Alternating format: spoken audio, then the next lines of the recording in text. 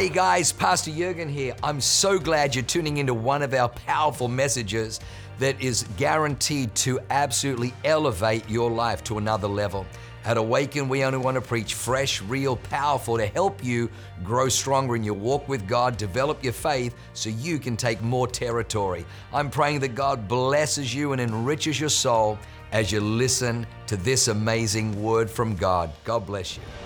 Father God, thank you that you are a good father that loves his children as his family. God, I pray today that you would give us a fresh revelation of your love for us and of our place in your house. That it's your house because you're the head of the household, but it's our house because we are your children. And God, I pray that we would see it that way through fresh eyes. Open our eyes, open our ears, open our hearts, open our minds to see, hear, receive, and understand all you have for us today. In Jesus' name, amen. Amen. You guys can take your seats, and we are in our Truth Bombs series, which is, I don't know that there has ever been a time in my lifetime where there has been a greater need for real truth in a very lost and confused world. But how many know that God is faithful to complete every good work that he starts? And just because it's dark doesn't mean that he's done, that he actually does his greatest work. His strength is made perfect in our weakness. His light shines brightest in the darkest times. So as the world has pushed biblical truth out of schools, out of government, out of families, I have seen something that's kind of like a new gospel emerge, but it's not a good gospel, though it's packaged that way. Gospel means good news. And the good news that the world has to offer, really the enemy has to offer to the world, is not good news at all. It can seem good, but it doesn't actually produce good results. The Bible says that you can tell a tree by its fruit. A good tree can't produce bad fruit.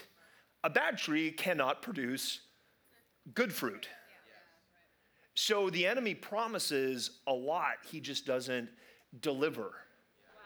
And the things that seem good can actually be evil, but Jesus taught that there's no one that's good but God. And even when I try to do good as a human, I've found in my own life that I've failed a lot. And we see this a lot in recovery with codependency. That I had a friend tell me, because I was being very codependent, trying to save people. I'd lost, I'd been a drug addict and alcoholic as a teenager and almost lost my own life several times. God delivered me from that when I was 19, but I was in a recovery community where I lost a lot of friends to addiction, and it's traumatic to lose people that you love, one after the other after the other. And so I, instead of being at the time very far from God, instead of really turning to true God, true power, and to truth, which I was also away from, I just turned to myself and tried to do good. But how many of you know that if God is intentionally withholding from somebody so that he can strip them of all of the things that they've been relying on him, so there's only him left, so that they'll turn to him and be brought back into health, into community, into right function, and then you keep providing for all of those people's needs, you are working against God, and it is not good. It's actually evil, but it can seem like humanly good. And we're in this time in history where confronting dysfunction has become something that's hateful. It is the most absurd thing, but when you have no standard for truth left, all that you have is to bring comfort to the people that are dying anyway. In a hospital, they would call it palliative care.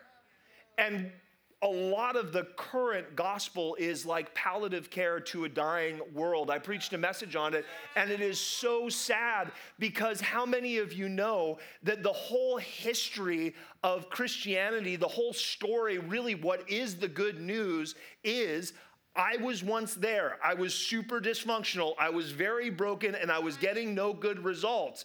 But God changed me, and now I'm over here. And because I'm over here and I see you over there, I can tell you how to get from there to here because I got from there to here with God.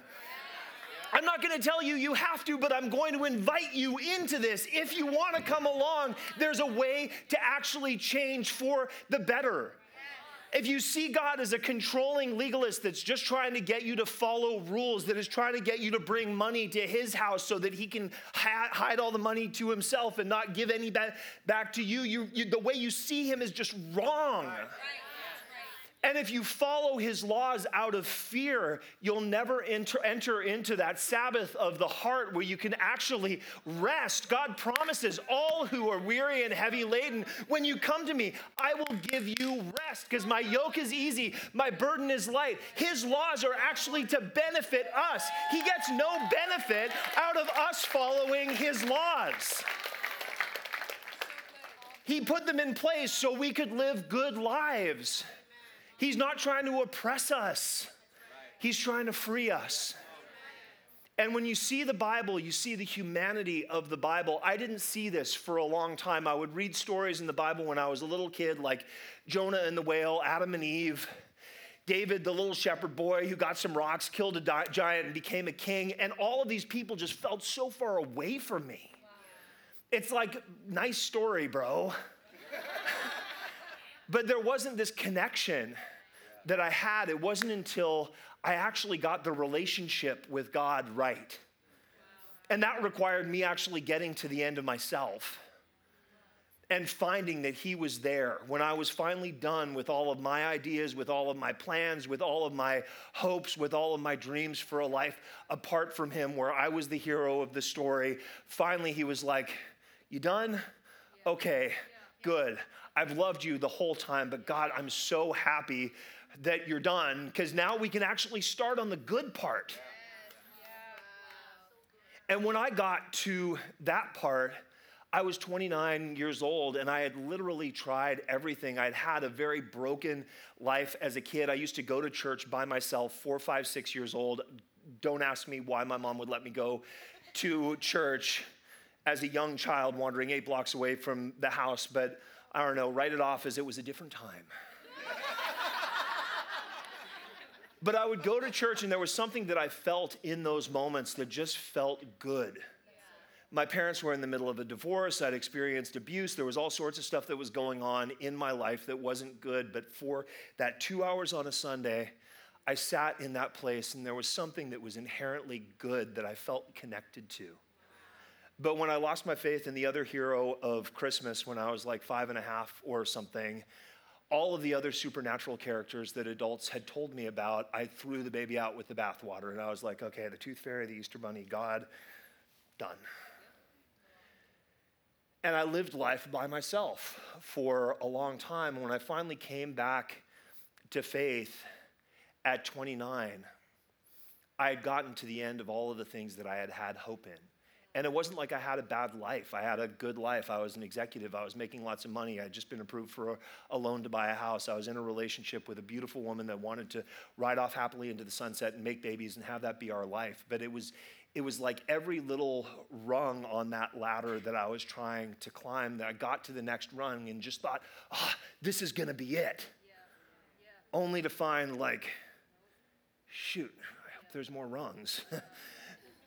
And I got to the place where I didn't think there were any, I couldn't climb any higher. And I just got faced with the reality that either there is something deeply, irrevocably, unchangeably wrong with me and there is no hope, or there's a God that can do something that I can't do.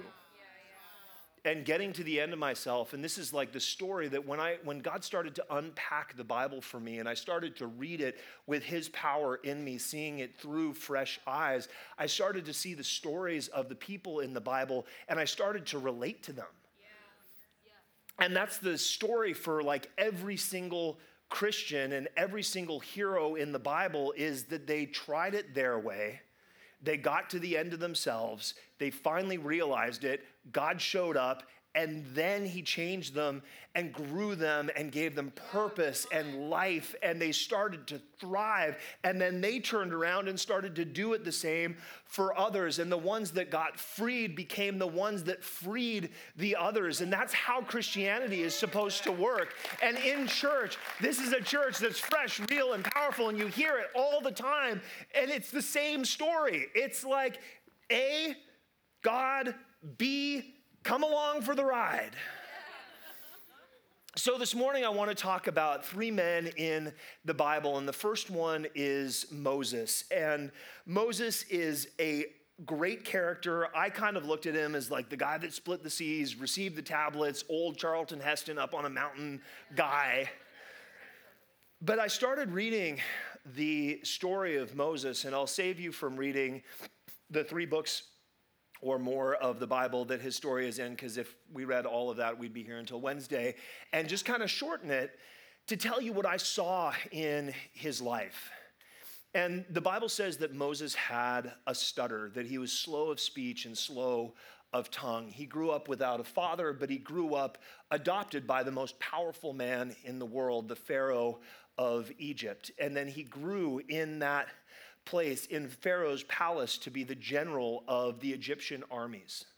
Moses was a very powerful man, but he also had a very broken heart, growing up without a dad and having a spirit of disqualification, an orphan spirit that was on him. And we see that playing out in his interaction with a Hebrew taskmaster.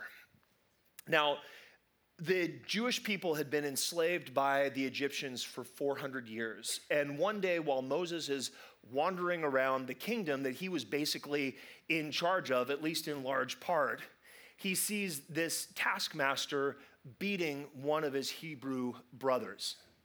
And Moses had a stutter. Does anybody know? Well, I mean, I'm sure many of you have had experience with people that have had stutters. Maybe you've overcome a stutter or seen people with stutters. And I'll tell you one thing that I know about stuttering is that when people are stressed, their stutter gets worse. So you've got Moses, and he's in this stressful situation, but he could have, if he really understood his identity, said, hey, this guy with the whip, off to jail. Or he could have upped it and said, this guy with the whip, take him in chains and off with his head. He was the head of the armies. He's the adopted son of the Pharaoh. He's a very powerful man. But instead, he took matters into his own hands. And this is extra biblical, so don't pretend like this is in the Bible. But if you read the story and you read around the story, it could have happened this way, that Moses comes up to him and he tries to find the word stop, but instead he's just...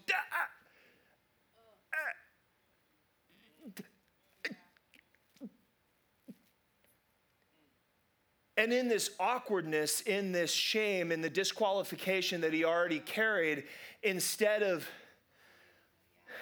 taking a little time out, approaching the situation calmly, he goes for his sword and strikes the guy, and he dies. And then Moses disqualifies himself even more and says, now I'm not even worthy to be a part of this kingdom. And he goes off into the wilderness and becomes a shepherd for 40 years.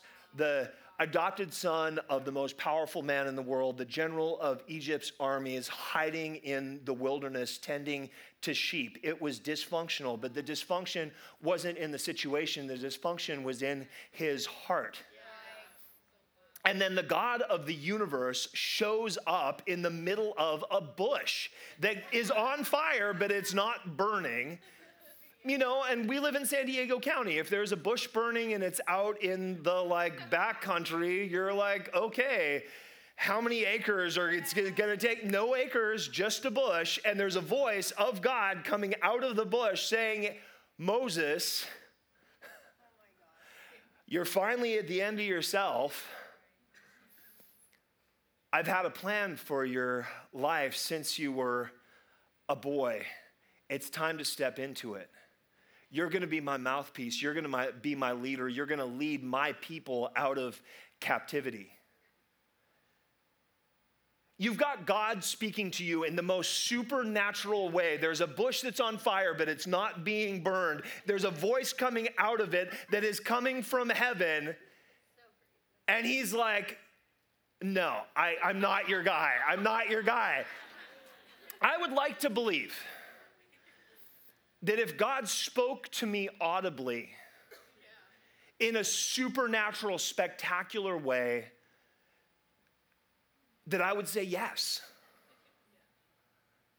And I think in my best moments that I really would, but if I look back at the history of my life, there have been plenty of times where God has had flashing red lights, and I've just gone ahead and painted those red flags green, where there's been a green light of go, and instead I've turned the other direction because I don't feel qualified to be that one, that you've got the wrong guy, you don't understand my past, there's all of these reasons that I can't do the thing that you're asking me to do. And Moses is in that situation, and God says, no, you are going to be my guy. What's that in your hand? And he's like, oh, this is my shepherd's staff. God said, just throw it on the ground. Let me show you what I'm going to do. And he throws it on the ground, and boom, the staff becomes a serpent. Then he says, Moses, pick it up. The staff becomes a staff again. He's like, don't worry.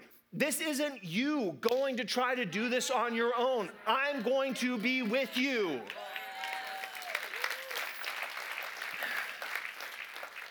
Moses doubles down. And he really gets to the heart of the matter. And in Exodus 4:10 through 12, he raised another objection to God. He says, Master, not Father, Master, please, look,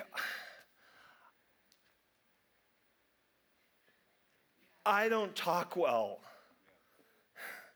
I stutter, I stammer. I've never been good with words, neither before or after you spoke to me. And who do you think? And God says to him, he's like, wait. I get it, but who do you think made your mouth?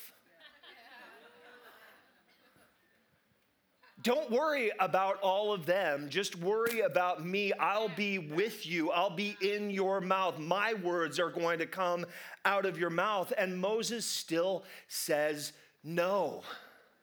So God allows for him this compromise and says, isn't your brother Aaron a good speaker? Oh, look. Gosh, he's coming for you right now. Imagine that. And God allows Aaron to be Moses' mouthpiece. And it's this convoluted, twisted thing where he says, I'll put my words in your mouth, and then you're going to put my words in your brother's mouth, and then he will speak to the people. And so it starts.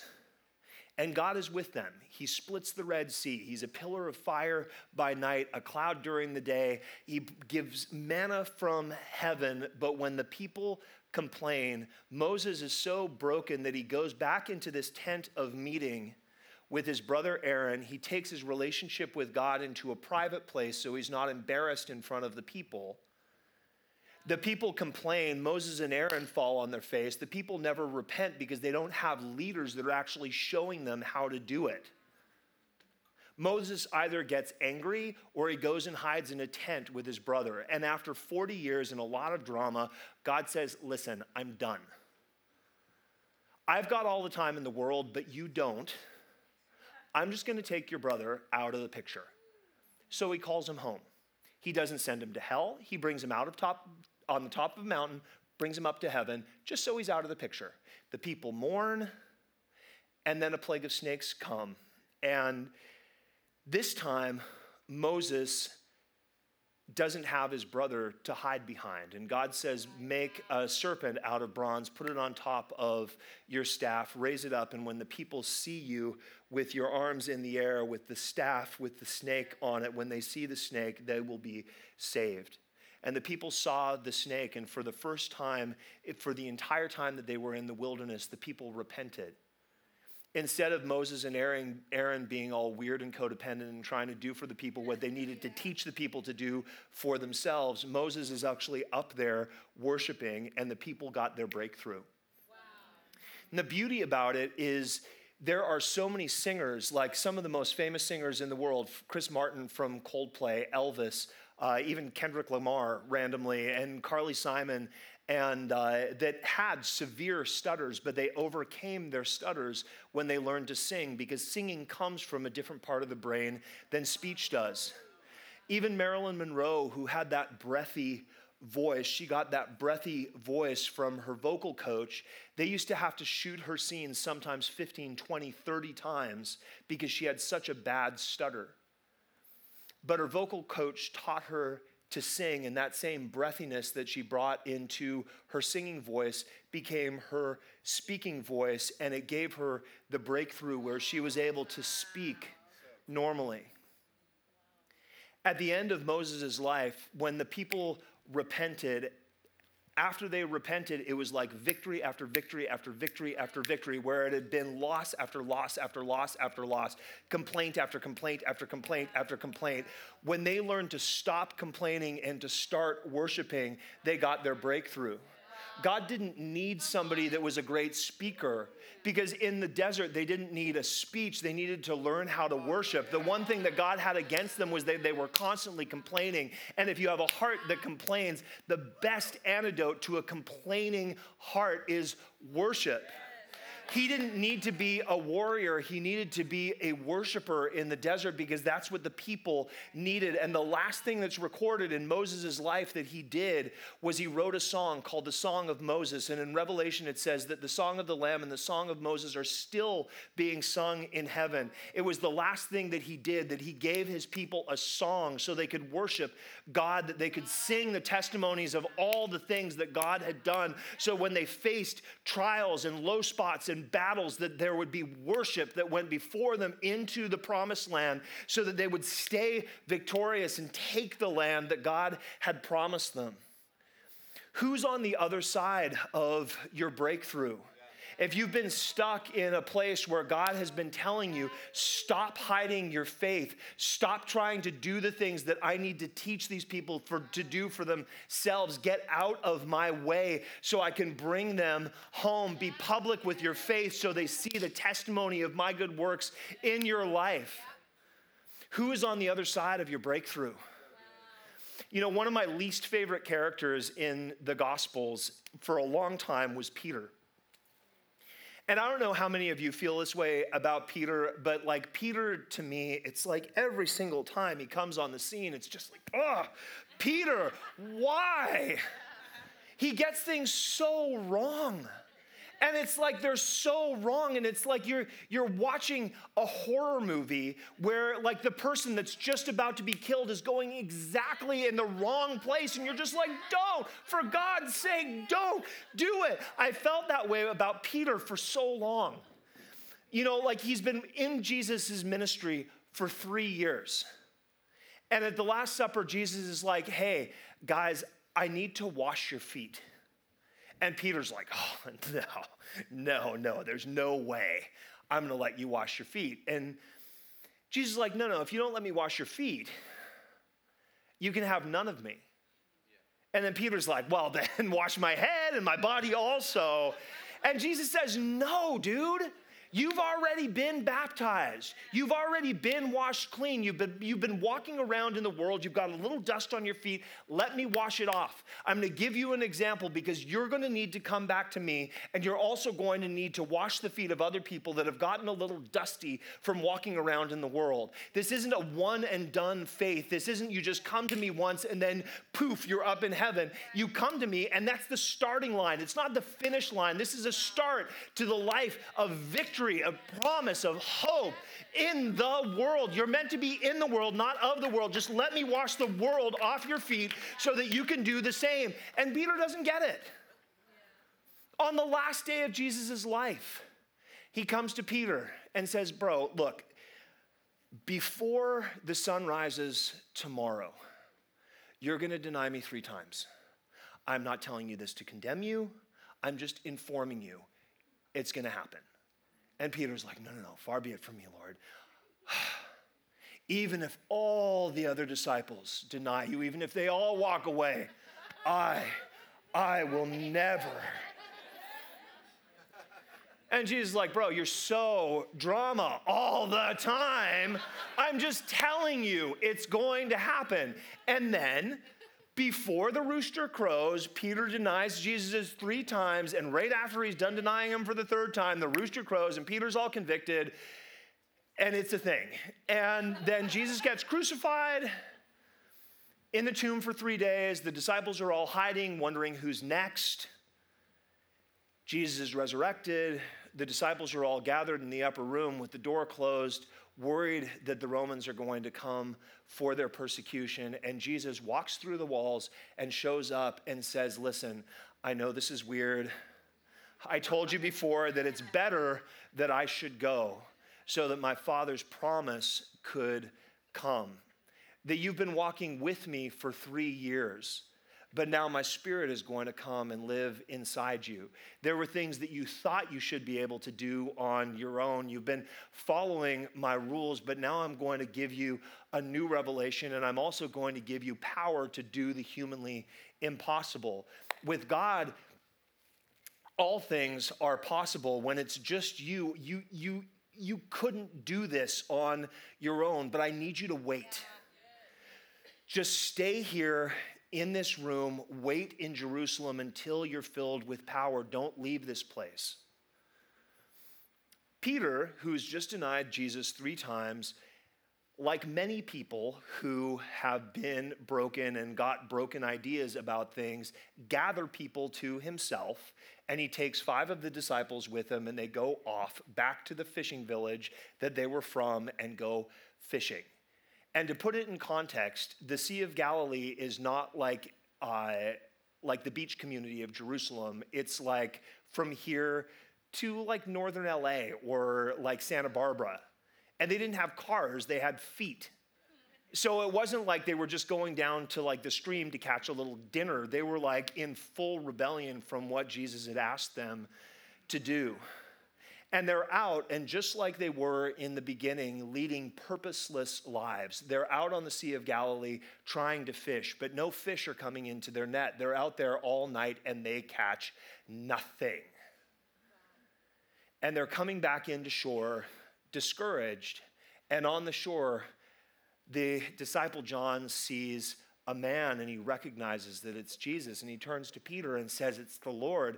And then Peter does this really weird thing where he gets his jacket, his fisherman's coat, the thing that would identify him as Simon the fisherman, and he puts it on before he jumps in the water.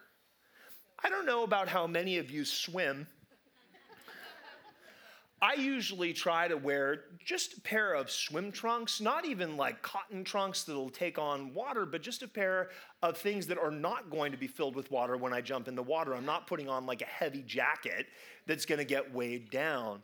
But Peter was saying to Jesus, listen, I'm not qualified to be your disciple. I know all the things you've said, all the things you've taught, but I'm just not your guy. I told you I would never deny you, and I denied you 3 times, just like you said. You knew I was disqualified. You told me beforehand, I'm not even worthy to be called Peter. And so he gets to the shore, and Jesus meets him on the shore in John 21. And Jesus agrees with his pronoun. He says, Simon, son of Jonah. You want me to call you by this name? I'll call you by this name. I've been calling you Peter for a while now. The revelation that you had is the rock that I'm going to build my church on, but you're Simonizing yourself. I will agree with that. I'm not going to dead name you and call you Peter. I'm going to let you be Simon. And then he does this thing, and this is a place in the Bible where the English doesn't do it justice. That in Greek, there are 4 words for love. And in this conversation, Jesus says to Peter, do you agape love me? And agape love is the perfect love of God. Jesus says to Peter, do you love me perfectly? And Peter says, I love you, but I only phileo love you. I only love you like a brother because that's all I'm capable of. Why are you trying to rub this in my face?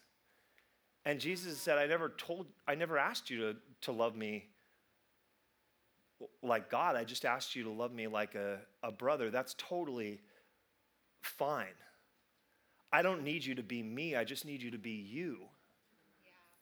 I created you with a plan and a purpose for the time that you're in. I intentionally brought you into this world, into the family that you're in, into the community you're in for this time with a purpose, because you're meant to be here. And I created you with everything that you needed to be here except for me. And I'm inviting you into relationship, but I don't need you to be me. I just need you to be you. You only phileo love me? That's fine. Go feed my lambs, my little new believers, my baby believers. You don't have to be perfect. You don't have to be on the pulpit. You don't have to be pastoring a church in order to be used by God. This little tiny revelation that, oh my gosh, I can't love you like you love me, but I'm going to do what I can do. That's fine. Go feed my lambs. Then he asks Peter again, do you agape love me? And Peter's like, dude, I told you the first time I only phileo love you. And Jesus says, that's fine. Go shepherd my flock. You can lead people. You don't have to be perfect to go lead a team. You just have to be teachable. Come lead. I'm going to show you how. I'm going to do it with you, but just come lead. And then finally, Jesus says, do you phileo love me? And Peter says, you know I do. And he said, great. Now you can go feed my sheep, my mature believers.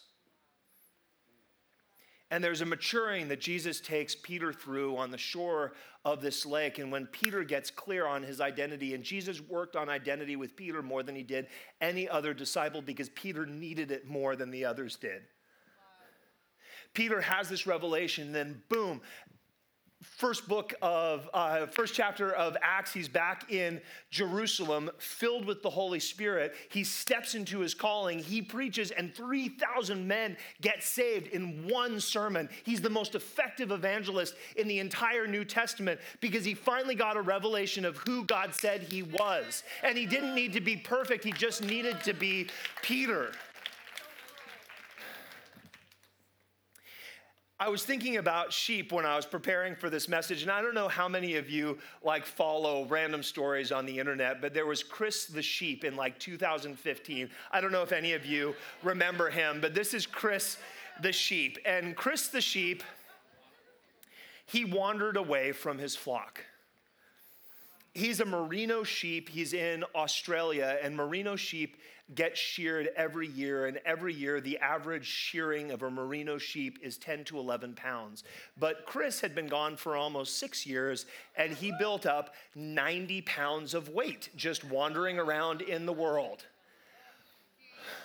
When he was found wandering around blind, I don't know if you can see that, but there's so much growth that he couldn't even see out of his eyes, and all of the little critters that were living in his coat and the matted fur, and all of it was such a heavy weight that when he walked, he almost fell over because his knees were buckling at the weight of all that he had picked up while he was walking around in the world.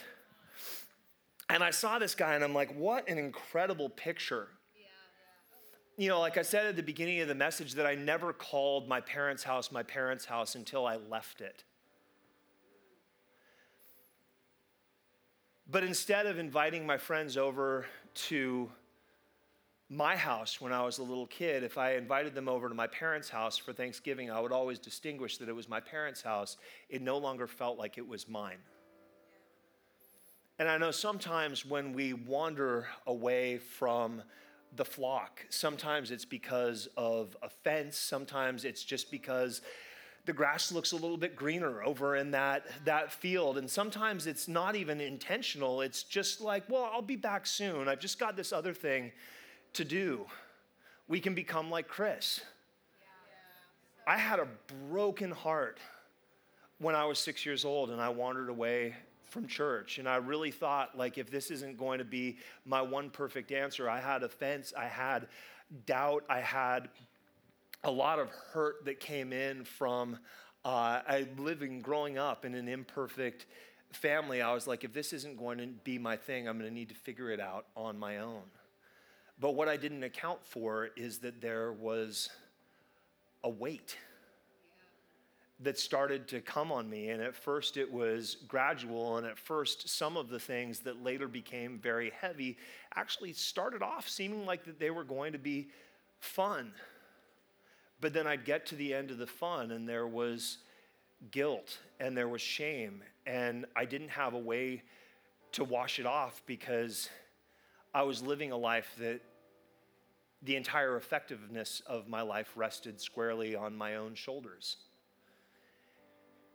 And it's sad because there are so many that have been walking around in the world like Chris, carrying this incredible weight, and all the world can offer them is to accommodate this wild dysfunction. Can you imagine having sheep that all looked like this, what their pens would have to look like, and what their quality of life would be like? But that's just how they are. If God had meant for them to be short-haired, he would have stopped their hair from growing, but their hair just keeps on growing. That must just be the way it's supposed to be. We just need to make bigger pens. Oh, and then eventually their legs will give out, so we just need to make wheelchairs for these sheep to push the sheep around in, because that's clearly the compassionate thing to do. Don't you dare come near them with scissors or a shaver. What kind of person are you? They're blind and they're disabled. They don't need a shearing, they need a platform. Why don't you raise them up? Give Chris a mic. Chris, tell us how that felt. Oh, you've been bred that way for generations, and gosh, the shepherds really need to pay for what they've done to this species of sheep. It's so bizarre that when there's actually a path that leads to life, that leads to hope. And I'm not saying this from a place of judgment. I'm saying this from a place of being like a Chris and trying to find accommodation for my own dysfunction, trying to find my own place in the world, to only come up empty-handed, to be climbing this ladder of success only to find that my ladder was leaning up the wrong building.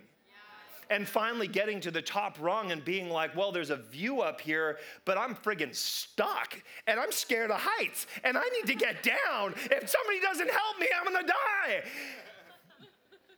And Jesus came into my life at that point, and I heard the gospel, and the gospel was so different than what I thought it was going to be.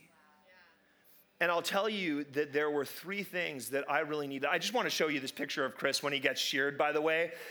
So they clear all of the wool off of Chris, and you're like, oh my gosh, you cute little lammy. And there's like videos of him like hopping and doing all of the little things that sheep do in a field, because he's finally been restored to like right function. All of the weight of the world has been taken off of him and he's actually been set free. And the ones that rescued him said that he just loved to be rubbed right behind his ears. You know, he could never have reached them when he had all that stuff around. But there's a beauty in that story, because I relate a lot to Chris. I don't know about all of you guys, but there was a weight that I was carrying. And when I finally realized the weight was too heavy to keep carrying and I couldn't do anything about it on my own, thank God for the gospel. And thank God for great people that just came around me and hugged me and loved me and corrected me in love. and invited me to be a part of the family. They didn't care about my past. They didn't say it was an exclusion. In fact, they said that I don't know when it's going to happen, but someday what the enemy intended for evil, the thing that you have been so ashamed of, God is going to use for good. And I've seen it again and again and again, that as I gave my life to God, I was never in a healthy relationship, not a single one. I did them all wrong. I got saved, I was single for a time, I got healed, and then I met Pastor Jenny, and we did everything right. We didn't do anything wrong, but we were in a community that was supporting us. We dated for 5 months, got married 5 months after we got engaged, got pregnant with my daughter within a month of being married, and it was like boom, boom, boom, boom. God took a long time to do things very, very quickly.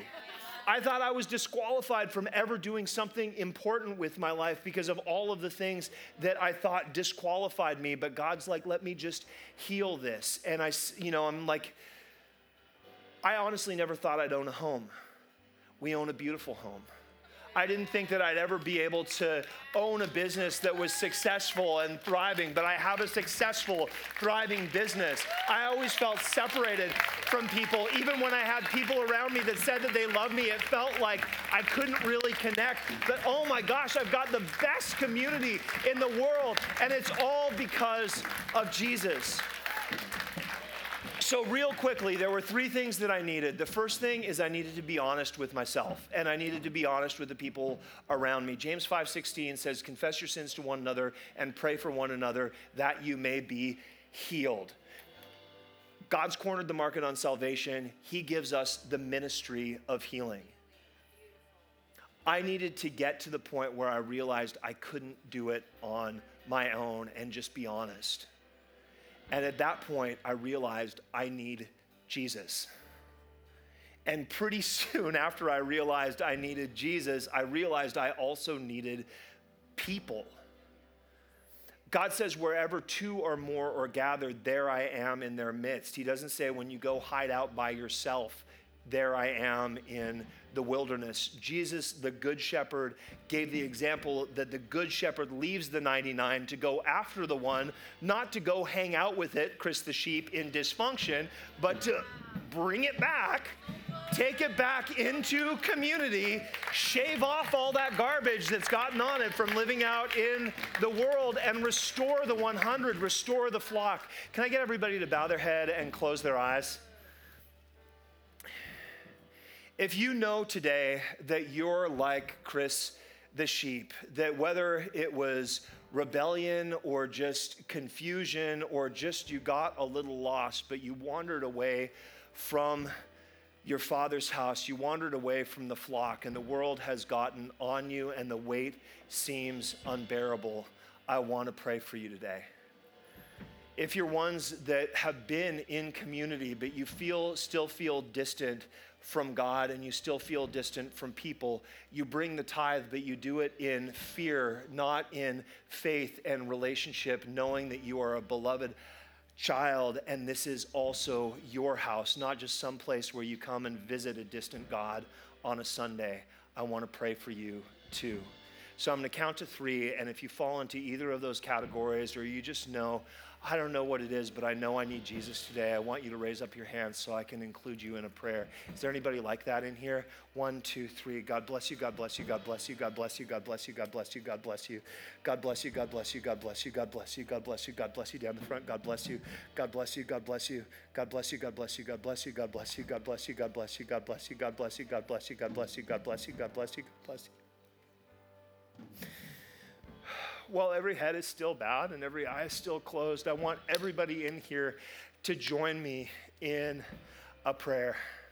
Father God, I thank you that you so loved me, that you sent your only son on a rescue mission for me. God, I thank you that you didn't stop there, that as I say yes to you, you send your spirit to live inside me, to empower me, to walk with me, to give me purpose, and to give me strength. God, I pray as I sit in this church, you would surround me with your people in community that would disciple me and teach me how to live this Christian life. And God, I pray, as I get healed, I become the one that you send out to heal others. In Jesus' name, amen, amen. Wow, what an amazing word. I hope you enjoyed that as much as I did.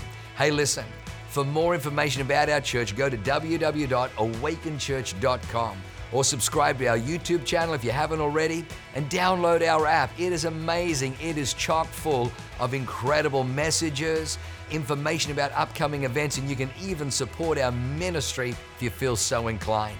We loved having you with us today. We look forward to seeing you again. God bless you. Live a life that is transformative. Bye for now.